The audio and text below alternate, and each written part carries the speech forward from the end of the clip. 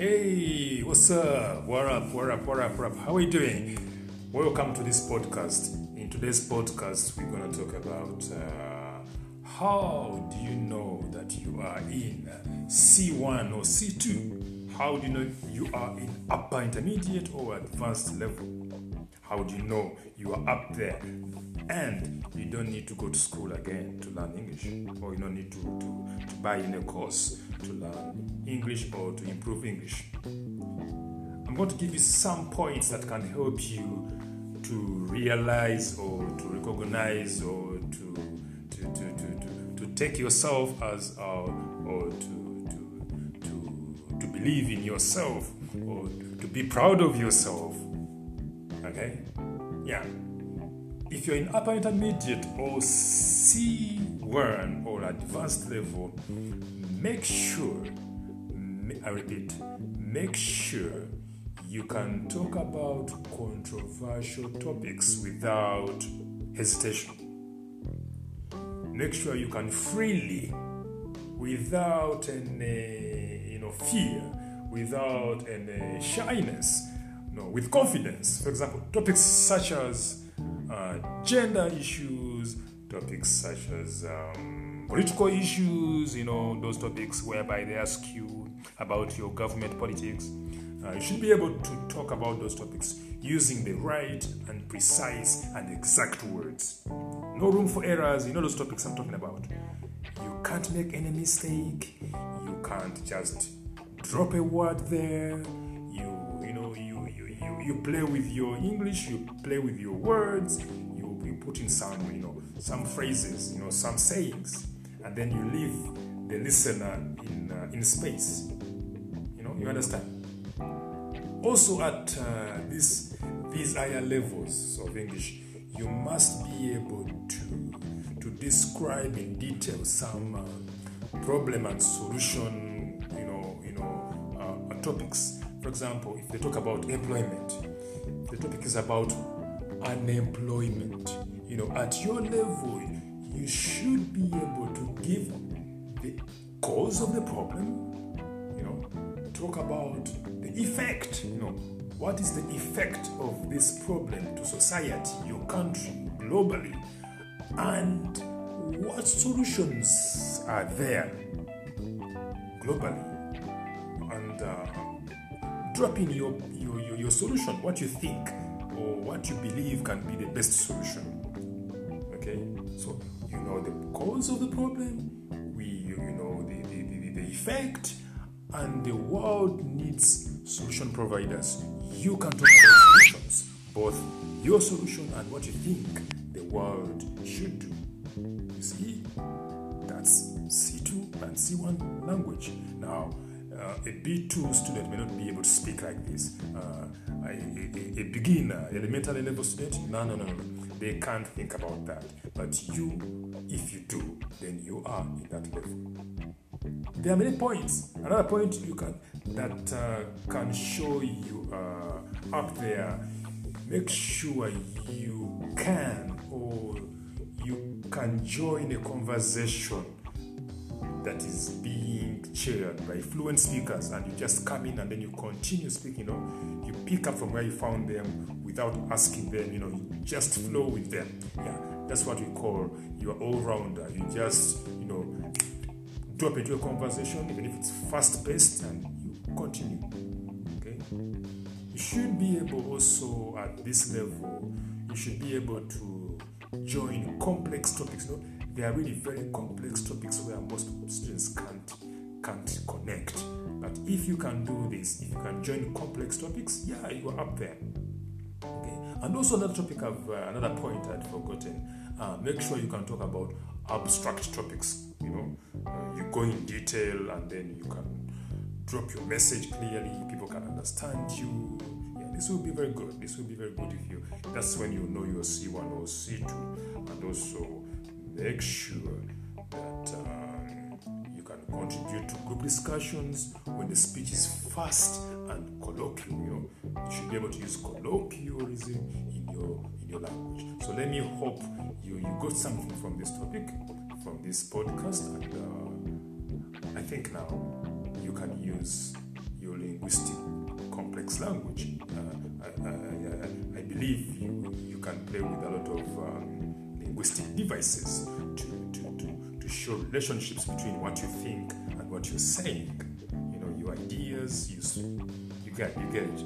Okay? Thank you for listening. Thank you for being there. Thank you for following. And please don't forget that I do have a website at www.englishhack.com. You can also follow me at Instagram, Facebook, TikTok. The handle is English Hacked. See you there and stay blessed. Love you. Bye-bye.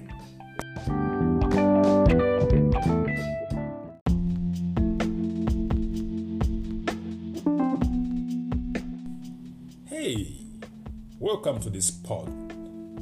Today, we're going to talk about this little small word, bye. I fell in love with this word because it talks about time, both in the past, in the present, and in the future. That's why I love it. You can play with time. You can play with your words, your conversation with this little word.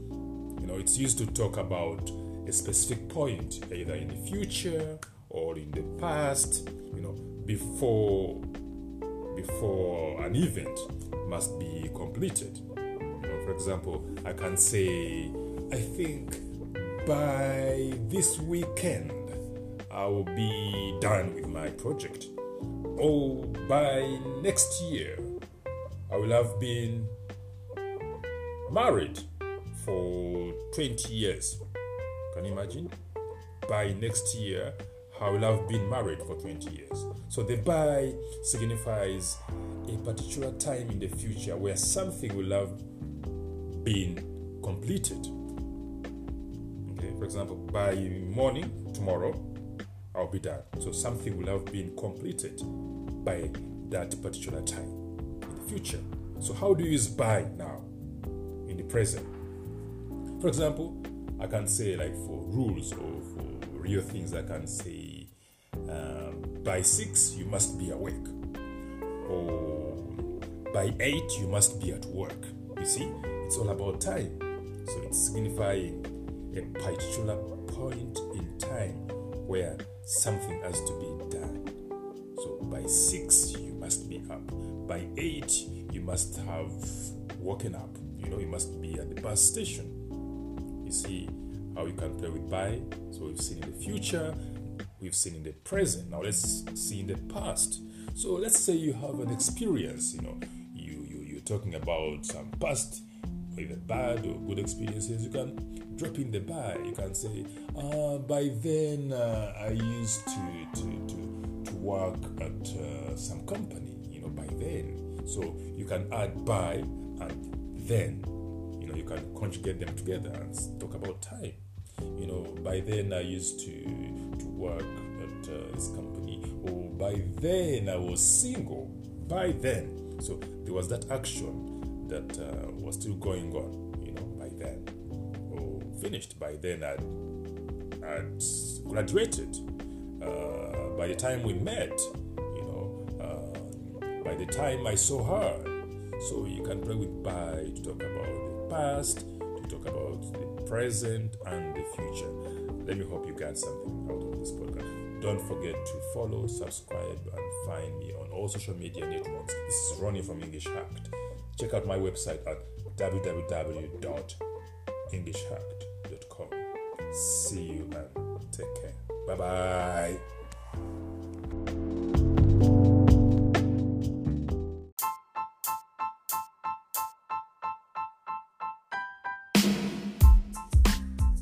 Hey. Welcome again to this pod. This is Ronnie from English Hacked. You can see me at www.englishhacked.com. Now, in this pod, we are going to see how to use over, on, and at while making plans for the weekend. I know we all have weekend plans, but what's the best preposition to use? Should we use over, should we use on, or should we use at? Now, the choice is yours. Are you American or are you British? The Americans prefer using over and on. It comes automatically. The number says, "Oh, Ronnie, see you over the weekend. Oh, Ronnie, see you on the weekend." Whereas my friends from the UK will go for at and over. For example, "Oh, Ronnie, I'll see you at the weekend. Okay, let's meet at the weekend." However, they also use over, where they say, in fact, over is more used than at in British English. "Ronnie, see you over the weekend." So let me hope you got the difference. British, at and over. Americans, on and over. But Americans prefer on, or they rather use on more, whereas the British use over more and at when talking about plans. Over the weekend, on the weekend, at the weekend. So tell me if you saw or if you learned something, and don't forget to share the love. Bye-bye.